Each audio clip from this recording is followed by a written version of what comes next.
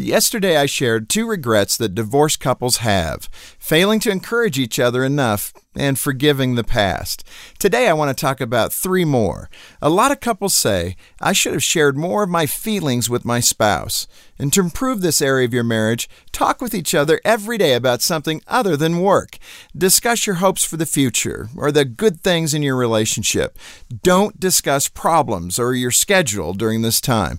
Another regret is we should have talked more about money. Money magnifies problems, and it's the most common source of tension in marriages. So don't keep secrets. Establish a family budget and stick to it.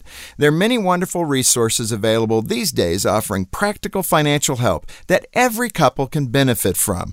And the top regret for couples is this: I should have taken more responsibility for our problems. Studies suggest that 65% of divorcees blame their ex-spouse for the demise of their marriage. If your relationship is struggling, it's likely both of you have contributed to the problems.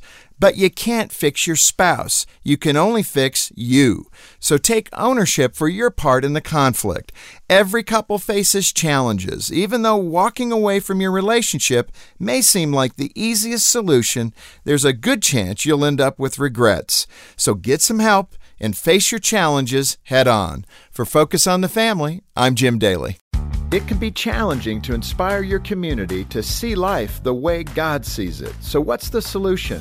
Well, on June 15th, Focus on the Family is hosting See Life 24. And no matter where you are or who you are, you can be a part of this free event with speakers like Ben and Kirsten Watson and real stories about choosing life. See Life 24 will inspire you to translate your faith into action. Register today at seelife24.org.